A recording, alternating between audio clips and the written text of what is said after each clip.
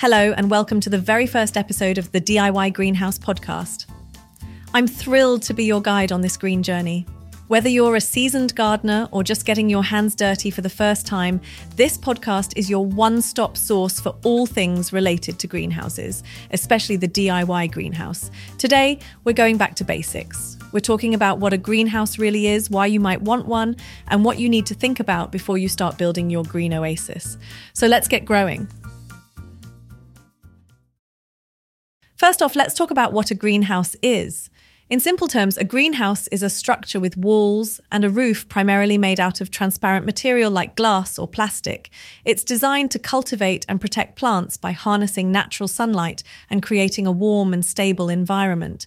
The idea of a greenhouse isn't new. They've been around for centuries, evolving from simple cold frames to the sophisticated structures we see today. Now, there are several types of greenhouses to consider.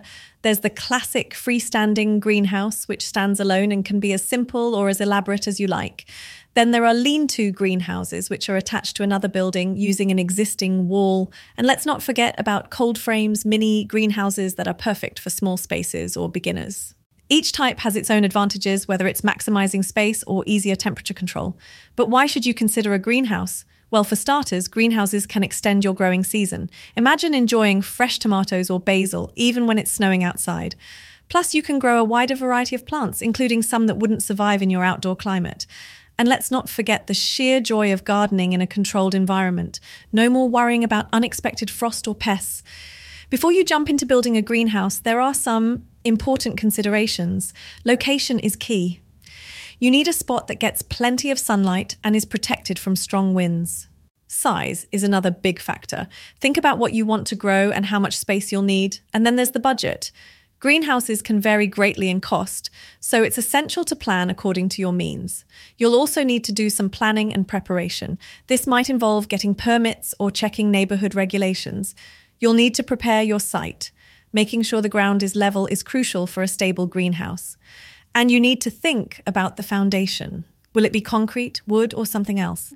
Let's talk about the essential components of a greenhouse. The frame can be made from various materials like wood, aluminum, or even PVC. Then there's the covering material. Glass is traditional, but polycarbonate or plastic might be more practical for some. And don't forget about ventilation and heating, crucial for maintaining the right environment inside. Now, it's easy to get excited and jump right in, but let's take a moment to talk about common mistakes. It's important not to underestimate the importance of ventilation or to overlook the need for proper shading. And remember, bigger isn't always better. It's all about what fits your needs and your space.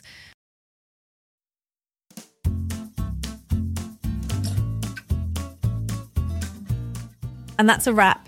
Thank you so much for joining me today. I hope you feel inspired to start your greenhouse journey. Don't forget to tune in for our next episode.